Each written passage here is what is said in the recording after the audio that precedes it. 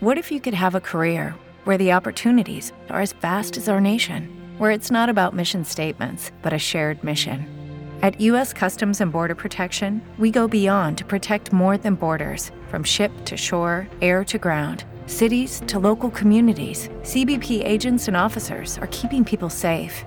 Join U.S. Customs and Border Protection and go beyond for something far greater than yourself. Learn more at cbp.gov/careers. Welcome to Wine Soundtrack USA. Listen to the passion with which producers narrate their winery and their world in 30 answers. Discover their stories, personalities, and passions. Hello, friends and listeners of Wine Soundtrack. This is Allison Levine, and today I'm in the lovely town of Sonoma in this beautiful old adobe where Three Sticks Wines is located, and I'm sitting with Ryan Prichard, the director of winemaking for Three Sticks. So, Ryan, welcome to Wine Soundtrack, and tell us about Three Sticks Wines. Absolutely. Thanks for having me. Three Sticks is a winery located in Sonoma. Like you said, we make primarily Pinot Noir and Chardonnay. We're sort of absolutely focused on that. We've got a couple of other wines that we make, but probably 95% of what we do is Pinot Noir and Chardonnay. We have 6 estate vineyards located throughout Sonoma County and produce estate wines from those. We make about 19 different wines from those. So it's a nice mix from across all of these great vineyards. And we have some really notable vineyards that we own and in some cases sell fruit to other wineries as well. So Durell Vineyard, Gaps Crown Vineyard, listeners may know of with other producers. And then we have some estate properties that we produce solely, what we call our monopole wines. Wow. So you don't source any fruit. It's all estate fruit. As of now, yes. So we just have made that change. In the past, we actually were almost there for many years now. We had 2 different wines that we purchased fruit from.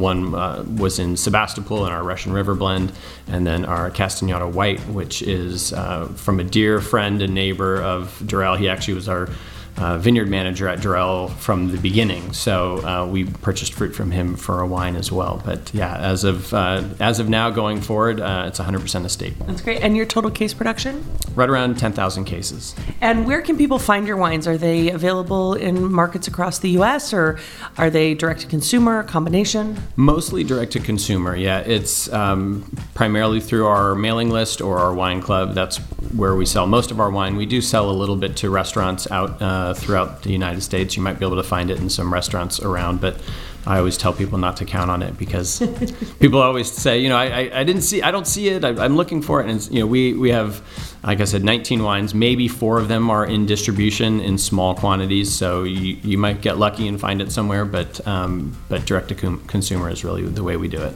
Great. So I'm curious what your first memory relevant to wine is. Getting out of being a winemaker and living in all this. What's that first memory, and how old were you? Well, I grew up in Berkeley, California here, so not far from wine country, but growing up, we weren't really a wine drinking family per se. We definitely had wine at the table sometimes. I remember it more so sort of in high school, as that's when I started to kind of become aware. This is now in the 80s, so Sonoma and Napa were kind of hitting their stride after the Paris tasting in the late 70s. So it was something that wasn't super prevalent at the table, but was definitely around. And I remember in college was when I sort of, there was a wine appreciation course that was offered at Cornell through the hotel school, and all the seniors take it, and everyone, walks around campus with their little free alcohol. Yeah. School approved drinking. You get to take a class or you get to drink. So it was something everyone took, and it's actually the most failed class at Cornell as well. That's actually pretty funny. It was a sort of, I knew that we had the wine industry here in California, and it was something I just kind of had an appreciation for and wanted to learn a little bit about, knowing that it would be helpful sort of later on in life. And so I did that. And then I also kind of came home, and we had some family friends who live up in Anderson Valley, and they would make wine, home wine, every year. He's a doctor and would just, bring in a half ton of Pinot one year or a half ton of Cabernet and make it at home. And so he would bring these wines to Christmas parties and things, and they were pretty good. So I said, this is kind of interesting. You can make your own wine and share it, and sort of. That's pretty cool. That was my first aha into, I maybe could do this, and beer making was starting to happen out in out and around, and so friends were making beer. I tried making beer a couple times, and then I said, well, let's just go to wine. That's just the. It gives me one chance a year instead of every 6 weeks. So I don't have take the pressure off, or put more pressure on. It's a little bit of both, but. So you said that was one of your first aha moments. What would you say is there one memorable wine that stands out along a lot of great wine drinking that I'm sure you've had? And I know we were talking before, and you traveled to France for barrels, and I'm sure you drink a lot of great wine there. But along the way, is there one wine that stands out in your mind as one of those aha moment wines, or super memorable, and it might have just been the occasion? Yeah, I would say one of those was in that class. So we would basically every day we would get to, or every day that we had class once a week, we would learn about a new region, and then at the end of the class we would taste 6 wines from that region. And usually it was there'd be a $10 bottle of wine, and then there was a $20, and it was a nice mix of stuff. But they also had this incredible cellar that past alumni would donate their cellars at some point in their life, and so we had access to some really cool wines. And so I remember we were learning about Pinot Noir, and at the end of that class, the last wine was a 1952 Gevrey Chambertin, and we're going from a $20 Pinot to a I don't even know I don't even remember the label, but you can't get your hands on it Pinot. Yeah, but it was one of those things where you said, okay, it really showed how wine can evolve and the nuance of wine. And I remember tasting it, just saying, wow, it made me really wake up and understand the differences and kind of the magic that wine has. It's a living, breathing thing, and it doesn't change until it turns completely to vinegar, right? That's so cool. So now if we were to come to your home, I'm sure you don't, maybe you do, but I highly doubt you have any 1952 Gevrey Chambertin hidden in the cellar. No. But what kind of things would we find in your cellar? What do you have at home? Well, I've got a couple bottles of 3 Sticks in there, of course. But, I love drinking Chardonnay, Pinot Noir, but I also kind of seek out things that I don't get to taste all that often. Whether it's Mencia from Spain or, Gamay from France, just things that there's not a lot of here in Sonoma County. And so you'll probably find a lot of things that are just kind of weird and different and not necessarily particularly expensive, but I love trying new and different wines from different regions around the world. So is there anything that you've opened up recently that drank really well? Yes, there's a lot. My newest one recently was a Gamay from Beaujolais. It was a Cru Beaujolais, and so they're, Yum. Yeah, it was a $20 bottle of wine. Dominique Perron, I think, was the name of the producer, and they just, it's kind of like there's a lot of similar things with Gamay and Pinot Noir, and it's just a wine that was pleasurable. You could just open up and have with dinner. It wasn't not a whole lot of fuss, but just delicious wine. And I've had a couple of bottles from them recently, and I just every time enjoy it. So that's what it's all about, right? Absolutely. Speaking of enjoying wine, you said, Gamay, just pop it open and enjoy it with food. How do you look at food and wine pairing? Do you think that it is something, there are rules, or there are tips you look for? Are there some generalities that you think about wine first, food first, or you just go for a Pinot or a Gamay light-bodied red and you're done? Well, I think it shows probably the wines that I like to drink, both with food and without food, are very similar. I think I think that wine and food pairing sometimes gets people get a little bit too detailed with it and a little bit too in the weeds with it. I think that a good Pinot Noir will probably, go with a lot of different things, right? Mm-hmm. I mean, yes, there are going to be certain dishes and certain ingredients that will not go great with Pinot or with maybe any wine. I think raw onions don't generally work out for me. That's all I taste for the next couple hours, right? So I haven't found that perfect pairing, huh? No, I'm still looking for it, but it's I think in general, if you're looking for a big bold red, yeah, sure, that needs something to stand up for to it, and maybe similarly like a sweet wine or something that's really really super tart, like gonna rip the enamel off your teeth type stuff. Yeah, you want those to be, but a lot of the wines sort of in the middle, I'll say, where they have maybe a mild tannic profile, or maybe a Chardonnay that isn't ripping the enamel off your teeth. I think they work with more things than people give them credit for, and I think we've done a bunch of different tastings here where, we paired some, paella with a red and a white wine, and it worked wonderfully because you had the white wine brought out some of the citrus or things within that dish, and then the red wine, there's some chorizo in there, and that brought out that, and it really worked with both of those things. And it's not necessarily a dish you would say would work with a white and a red wine, right? Interesting. I'm very open to it. I don't go in with sort of a hard and fast sort of ideology with it, and sometimes that means.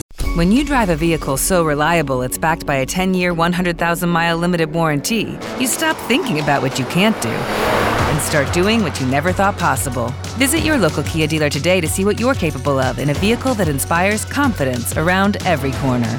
Kia, movement that inspires. Call 800-333-4KIA for details. Always drive safely. Limited inventory available. Warranties include 10-year 100,000-mile powertrain and 5-year 60,000-mile basic. Warranties are limited. See retailer for details. I find some duds, but I think it works out more often than it doesn't. Well, so as a wine drinker, red, white, or rosé?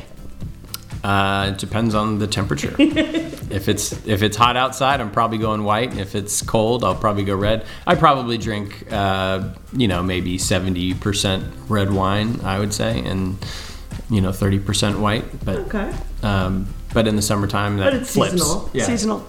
And still or sparkling?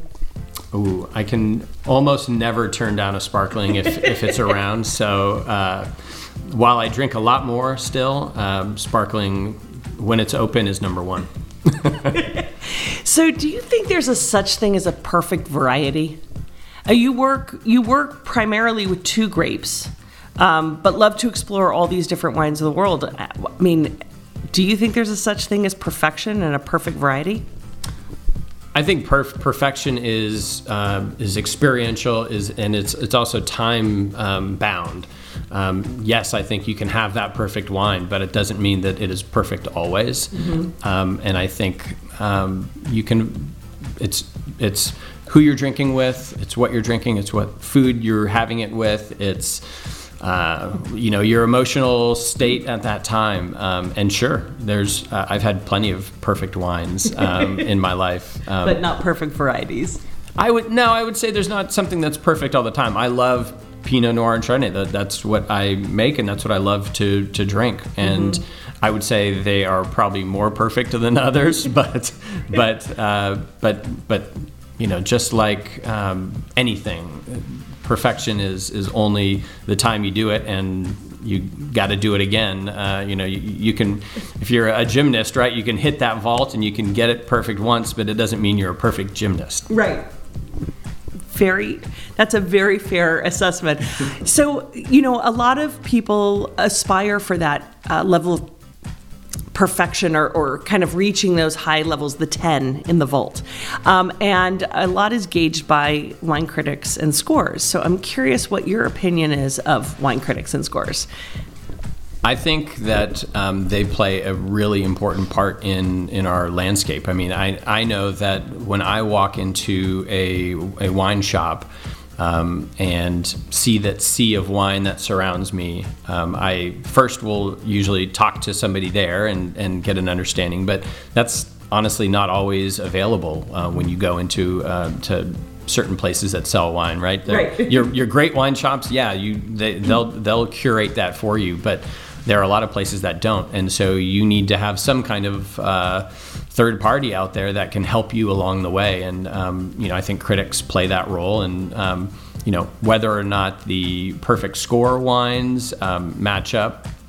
I've had 100-point wines that were really, really, really good, and I've had 100-point wines that, they were good, but I don't know if I'd call them perfect. But I think generally that's okay. That wine on that day, maybe I didn't have the perfect bottle version of that, and so I think they give you general guides, and I think as a consumer, having that reviewer that you may follow, that you may trust their opinion, allows you to wade through all of this. Wine is kind of unlike any other product that you might see. If you go to the grocery store, I mean, it's getting more and more now, but you go into the ketchup aisle and it's you got maybe 10 choices, and now back in the day it was probably 2. Right. And so there's very few products that you have hundreds of different options, and they're so varying. And so having someone to help you navigate that, I think, is an important thing for the industry. Absolutely. So for somebody who hasn't had the pleasure to try Three Sticks wines yet, what do you think they're missing out on?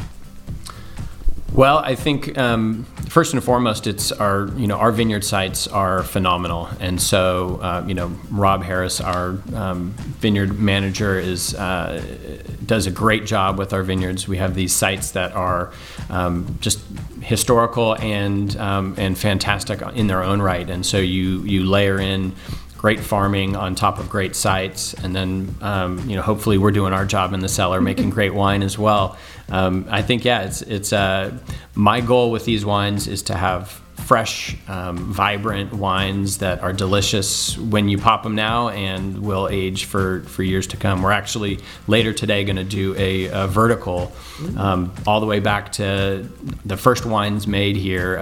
So we're going to do a Pinot Noir Durell vineyard vertical today, and so we'll be tasting wines from 2002 all the way up through current release, and so getting to revisit those, and we try to do that periodically, to go through wines and taste what the vineyards have shown over all these years and get a sense of how these wines are doing out. Amazing. It's almost a 19-year vertical, because I don't think 2022 is out yet, right? Not yet, no. But we will taste it.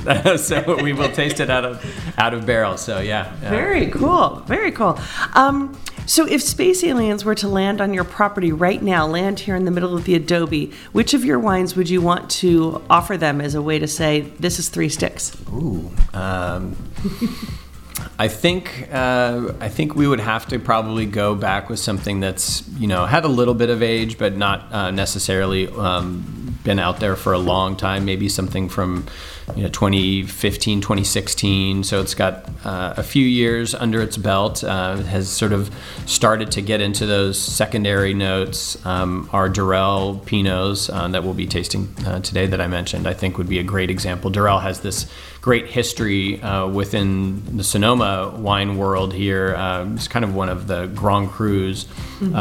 So I think a Pinot or Chard from Durell would be a great introduction into the Sonoma wine scene and our wines as well. So when you say like a 2015, I mean, in your tasting room, you're doing current releases. Do people have the opportunity to taste older vintages when they come here? Sometimes, yes. Sometimes we will have an older wine that will break out. It really kind of depends on the year, time of year, what we've got available. One of the downsides of where we're at right now is sometimes we sell through our wines. Once our release goes out, we'll sell through our wines pretty quickly. And so, if it's right at our release, you might be able to taste certain wines. And then as it goes on, we run out of wines and can't can't actually serve them anymore. So sometimes at that point we'll bring out, since we don't have our current releases, we might bring out something older or. But if you're a space alien, you will definitely get an older vintage. We'll find one for you if you're a space alien. In fact, if you're a space alien, we might be running away. So you were talking about your vineyards. You said you have 6 vineyards. I know you're not the vineyard manager, you're the winemaker, but I assume you spend time in the vineyards. And when you're in the vineyards, are you looking for any sort of signs or predictors that are going to tell you what a vintage is going to give you? Yeah, I mean, I think all year, every year, we are watching the vine, and I don't think that I always try to steer away from making predictions on a year because. This is one of the things with farming is you can have the perfect year all the way through, and then a rain may come right, a week before harvesting and wipe it all out. Yeah. So I think farmers are superstitious and know not to speak too much until the grapes are picked, and even then they hedge a little bit. But I think that's the best day in a farmer's. Any grape grower's life is the day that they drop the fruit off at the winery and can walk away saying they've done the best they can. Yeah, no one's hedging their bets on Mother Nature. No, Mother Nature always wins. So when you've been making wine for a number of years, how many harvests have you done? I've done probably 18 harvests now. Wow. Yeah. All in Sonoma? No, actually. I mean, I actually helped make some wine out in Colorado for a couple of years. Wow. I came to wine as a second career, so I was doing the home winemaking thing and helping out at other wineries for a few years before I jumped in full time. So I've been in Sonoma since 2008 harvest. Okay, so you have over 10 years in this valley. If I did my math right, almost getting into 15. And I'm curious how you look at vintage variation. Do you see a lot of variation from year to year? Do you see a lot of commonality? I mean, we know every vintage is different. We don't, as you were just saying, that you never know what Mother Nature is going to give you. But how much variation do you see here, and where do you see that coming out in the wines? I definitely see it. I mean, every single year, with maybe a few exceptions. 18 and 19 in recent memory were fairly similar. We had fairly similar growing seasons, but there were still differences. You have temperatures may be the same, but yields may be different. So you may have more fruit coming off of one harvest, and that impacts what the flavors will be like in that given year. I think in California we do have a little bit of a benefit, in that generally we get things ripe. Mm-hmm. That is not something that's not an issue for us generally. I guess with the exception of fires or rains or something like that. But let's say if we're thinking of the old world in France, you have a lot more variability where there's certain years where they couldn't get the fruit ripe at all, and so that's not really something we generally have to worry about out here. But that being said, you have different yields, you have different cycles throughout that year. What's it looking? I mean, right now it's been raining for for a good long while. We're ready for that to slow down a little bit. But so that will impact the fruit that comes off this year, and so it really just depends on not just when that. With the Lucky Land Slots, you can get lucky just about anywhere. This is your captain speaking. We've got clear runway and the weather's fine, but we're just going to circle up here a while and get lucky. No, nothing like that. It's just these cash prizes add up quick. So I suggest you sit back, keep your tray table upright, and start getting lucky. Play for free at LuckyLandSlots.com. Are you feeling lucky? No purchase necessary. Void where prohibited by law. 18+ terms and conditions apply. See website for details. It is Ryan here, and I have a question for you. What do you do when you win? Like, are you a fist pumper, a woo-hooer, a hand clapper, a high fiver? I kind of like the high five, but if you want to hone in on those winning moves, check out Chumba Casino. At ChumbaCasino.com, choose from hundreds of social casino style games for your chance to redeem serious cash prizes. There are new game releases weekly, plus free daily bonuses. So don't wait. Start having the most fun ever at ChumbaCasino.com. No purchase necessary. VGW Group. Void where prohibited by law. See terms and conditions. 18+. This stuff happens, but when this stuff happens. So you can have rains, you can have flooding all through the year up until now, and it not really affect the fruit very much. Well, if that were to happen in the summertime, you better bet that's going to affect it. Absolutely. And so thankfully in California, we don't generally have those problems, but we do have isolated incidents. Frost, we had some frost issues last year, specifically not so much in Sonoma, but Sierra foothills and Oregon had terrible frost. So those types of things definitely hit us every year, and something that we hope don't. Absolutely. So you were talking about how farmers are superstitious. I know that you are a winemaker. You're not the vineyard manager, but I'm sure you have some superstitious tendencies. So I'm curious, two things. One, do you have any rituals or rituals that you do at the start of harvest as a sort of a superstition, like this is how we have to do it? Yeah, we have a bunch of things that we do, and those have sort of evolved over the years. We toast the harvest every year, where we sort of bless the first grapes that hit the line with a sparkling wine. And we actually had a French intern last year whose family made sparkling wine, so we used his, which was great.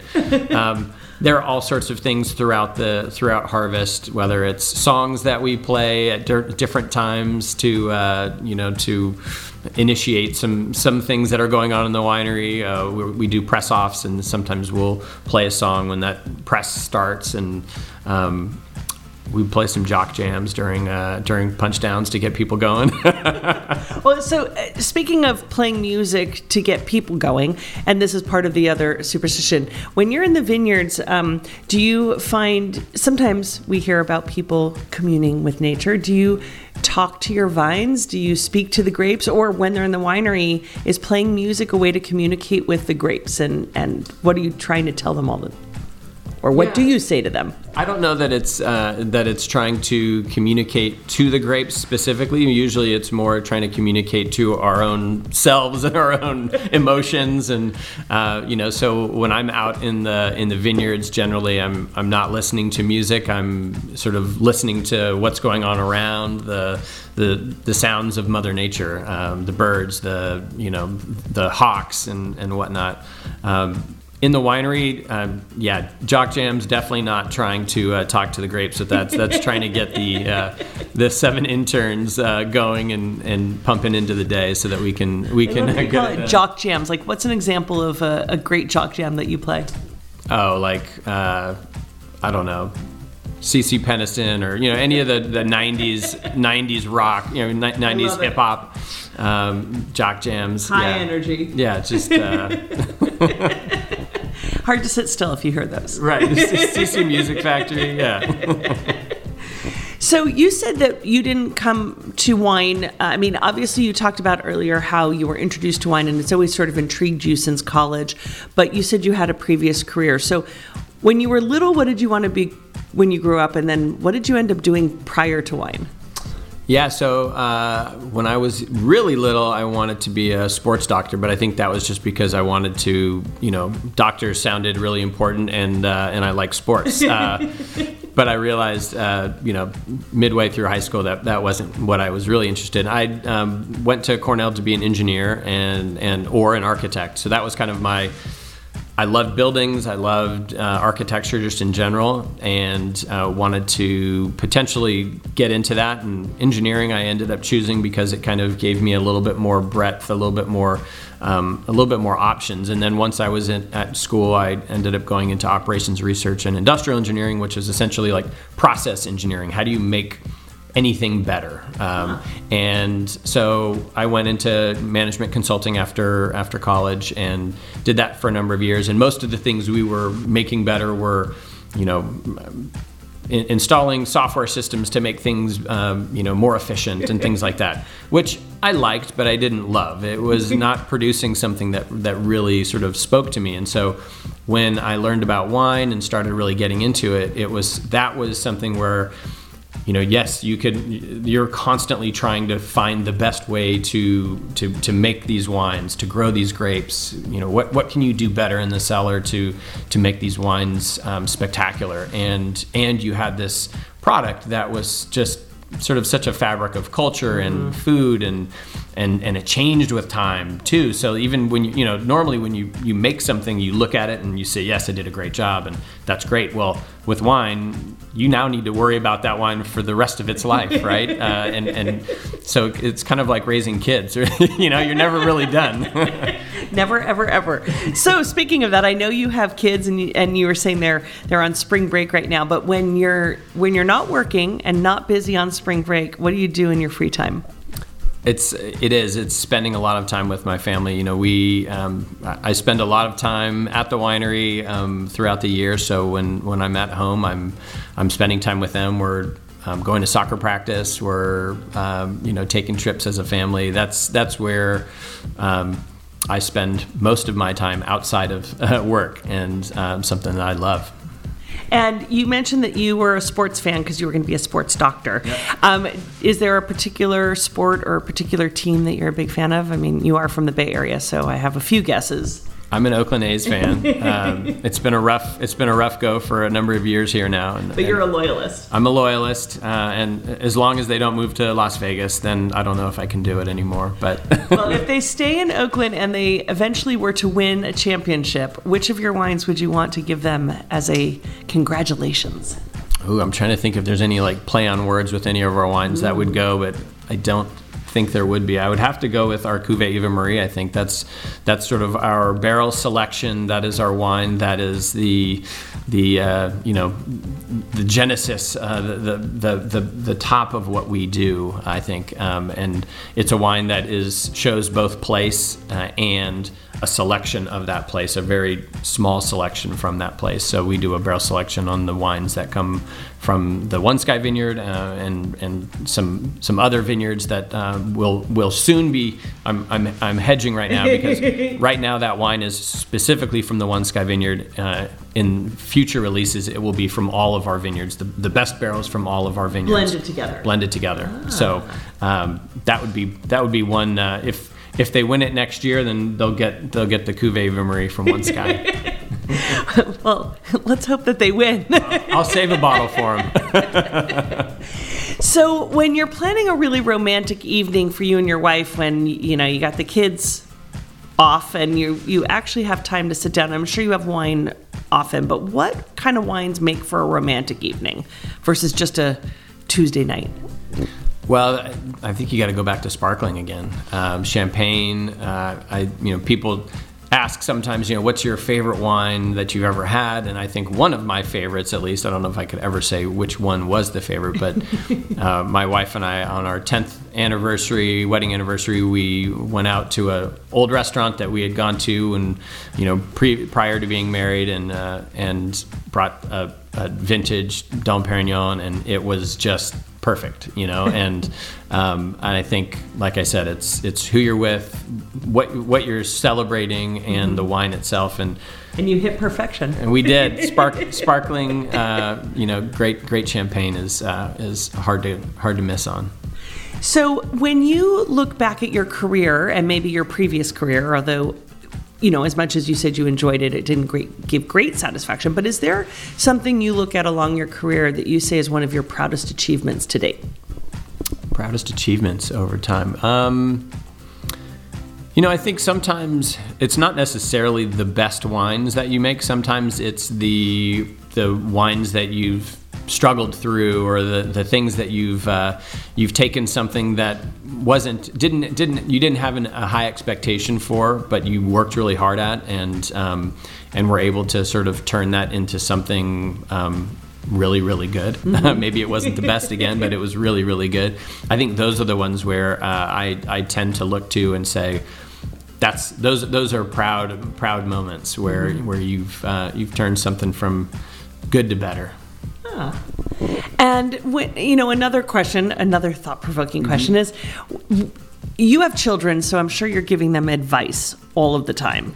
But I'm curious if there's a piece of advice someone gave to you along the way that, you try to live your life by, or how you approach winemaking or work or anything. Yeah, I remember one of my aunts one time came to me and was talking about my dad and saying, I really love that your dad followed his passion. My dad was a photographer or is a photographer. and that really stuck with me because, it's not necessarily you don't necessarily go after money, you don't go after fame, you just go after what you love. And that's what he did, and it's eventually what I did. And I would say the same thing for my kids, is just do something you love, do something that you love to do every day, and it doesn't really feel like work if that's what you're doing. And if you are good at it and you spend the time to do that to the best of your abilities, it will more than likely work out. Now, there's probably people out there now who are saying, I did the same thing and I'm still making nothing. It's not working out.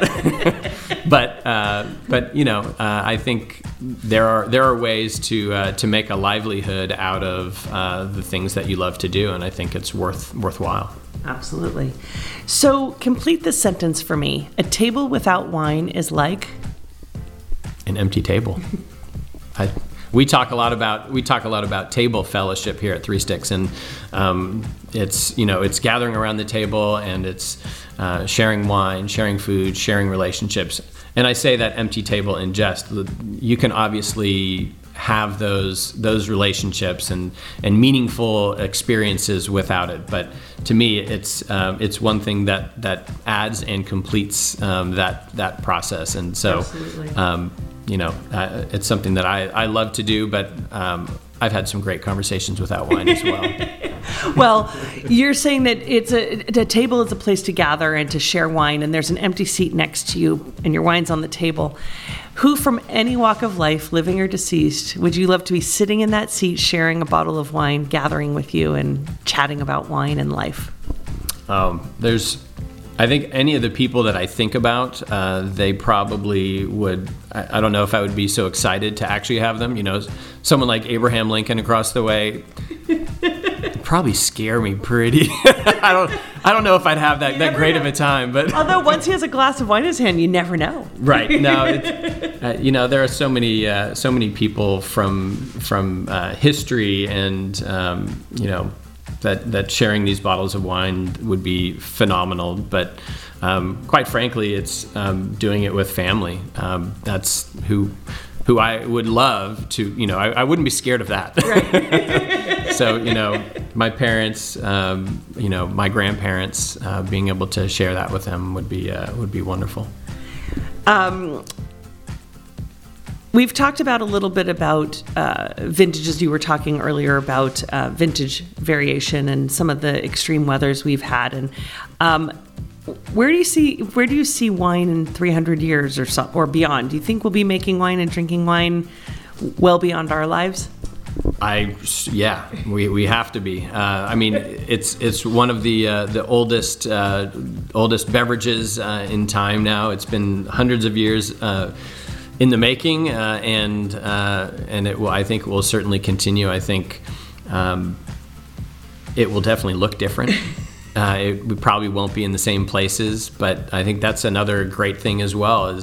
As we learn more and more about wine and learn more and more about what grows well, even in California, we're sort of still at the infancy of winemaking, and so we're going to be really good in 300 years. It may be, we may be doing it in Alaska, but but it'll be happening somewhere for sure. And if unfortunately, the world were to end tomorrow and you were sent off to a deserted island, or the world didn't end, but you were sent off to a deserted island, which 3 wines would you want to take with you? Ooh, 3 wines. Mm-hmm. I would have to probably have a Chablis on that island with me, because desert island with Chablis is kind of perfect. Any particular producer? Not specifically. I love Les Clos Vineyard is one of my favorite vineyards from out there. So I've had some great wines from a number of different producers that do that. So that would probably be a fun one to have out there. I would say we'd have to have a 3 Sticks Pinot along with that because after all your hard work, you want to remember it? Yeah, I'd like to see how that wine ages on a deserted island. And then, I can't say sparkling because we've already talked a little bit too much about sparkling, but it would be pretty nice out on that island. You can always say sparkling. Well, yeah, sparkling would be great. But I think to round it out, maybe there's a Rhone blend out there as well, just to kind of mix it up a little bit, have something with a little bit more weight, and maybe there'd be like a steak that floated in one day and we could have it with. Ryan, you've been a great sport, but I'm going to challenge you one more time. Looking at your wines, we're coming to the end here, and now we're going to, based on some of the wines you're making, and a great way to express your wines, to pair them with music, sort of what you'd want to be listening to, what it reminds you of. Now, you've spoke a lot about the Durell Vineyard Pinot Noir, so maybe we can start there. So Durell specifically, Durell has sort of like an earthiness to it and fruit. So I think in terms of music with that, I would go with something like a little bit more, little folksy or something like that. A little bit of little guitar, maybe a little banjo, a little stand-up bass with it. We do these Destination Durell where we have a big party in the vineyard every year, and so that's typically kind of the music and the vibe that we have there, and it fits. It's kind of like, it's not quite country, but a little folksy. So I'd probably go with that for that. And then you go to something like a Gap's Crown. Or something that's a little bit farther out in the Sonoma coast, and then you get into these more like ethereal, like electronic music, maybe like a ambient electronic where you've got this like fog rolling in and just kind of this just soundscapes around you. I think is something that would work well with Gaps. I like that. I like how you gave me two wines there. So what about your Chardonnay, Russian River Valley Chardonnay? This is what I have in front of me, Alana Vineyard. So it's a single vineyard Chardonnay. What about this one? Yeah, so Alana is another one of those sort of Sonoma coast. It is amongst the redwoods. So it's, it kind of almost reminds you of the Ewoks in Star Wars, right? Like these big redwoods, and then you've got these little sort of clearings throughout that area, and that is where the Alana Vineyard is. And so it's kind of similar to that Gap's Crown that I was saying, but it's but I don't know what the Ewoks music is, but there's a song they sing, and maybe that would work. And then what about your Sonoma Mountain Pinot Noir? Yeah, our Sonoma Mountain Pinot, so that's where our Cuvée Eva Marie comes from. That's really high atop the Sonoma Mountain. It's, above the valley, above the clouds. It's kind of super airy and light. That would probably be like a big sort of orchestral, I don't know, just something big, and the violins and the cellos kind of just go, and it's bigger than life, and maybe a big drum or a French horn thrown in there as well. But it's that vineyard is really spectacular, sitting above. They grow Cabernet down in the valley below, but you go up this mountain and we're at 1,500 feet, so it's soaring up there above everything else. Wow. Well, I won't put any more pressure on you for music and wine. So I have a final two-part question for you. First is, I know that you're going to France in 2 days. So, I know you're traveling into other wine regions, but what wine region is at the top of your bucket list to explore? Well, I've got I think New Zealand is the place that I really want to get to, both for a wine and for a vacation kind of spot. Everyone I've ever talked to who's been down that way, I've never been down there. So it's something there. Pinot Noir and Chardonnay, and obviously they've got Sauvignon Blanc, but I would be a little bit more interested in the Pinot and Chard side of it. But just the spectacular beauty down there, and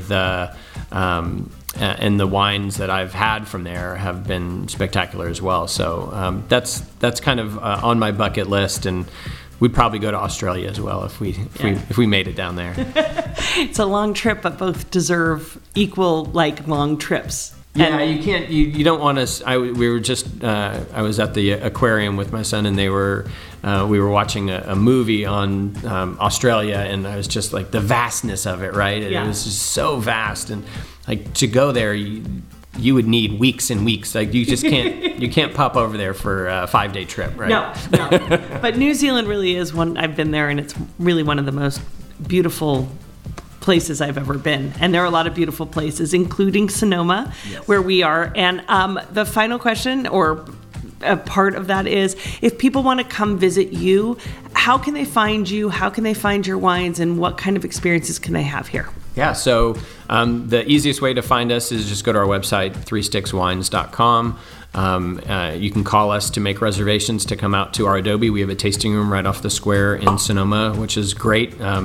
It's a historical site. It's the second oldest residence in the town of Sonoma. So Sonoma has this rich California history with it, being sort of the birthplace of California. And you come to the adobe and you get a little bit of that. You get a real sort of intimate sit-down tasting. We do just a couple of tastings a day in a couple of different spots where people sit down, and it's a sort of a curated experience. We've got wine and food pairings you can do. We've got different experiences based on the different time of year that you might come. So we've done oysters, we've done caviar, we've done, it's potato chips, popcorn. Depending on the time of year and sort of when you come, we offer different experiences, and really just a chance to taste our wines in a beautiful setting, and hopefully allow people to sit back and relax a little bit too. Well, fantastic. I mean, right now the sun is shining, and there's the outdoor and indoor, and it is just off the square, and it's very peaceful. So if you're heading to Sonoma, definitely come to Three Sticks Wines. Ryan, thank you so much for joining us on Wine Soundtrack. I hope you had fun. It was great, and a lot of good thought-provoking things that I'll have to mull over here for the future. Well, thank you for joining us, and cheers. Cheers. Thanks for listening to a new episode of Wine Soundtrack USA. For details and updates, visit our website, winesoundtrack.com. Hello, it is Ryan, and I was on a flight the other day playing one of my favorite social spin slot games on ChumbaCasino.com. I looked over at the person sitting next to me, and you know what they were doing? They were also playing Chumba Casino. Coincidence? I think not. Everybody's loving having fun with it. Chumba Casino is home to hundreds of casino-style games that you can play for free anytime, anywhere, even at 30,000 feet. So sign up now at ChumbaCasino.com to claim your free welcome bonus. That's ChumbaCasino.com and live the Chumba life. No purchase necessary. VGW. Void where prohibited by law. See terms and conditions. 18+.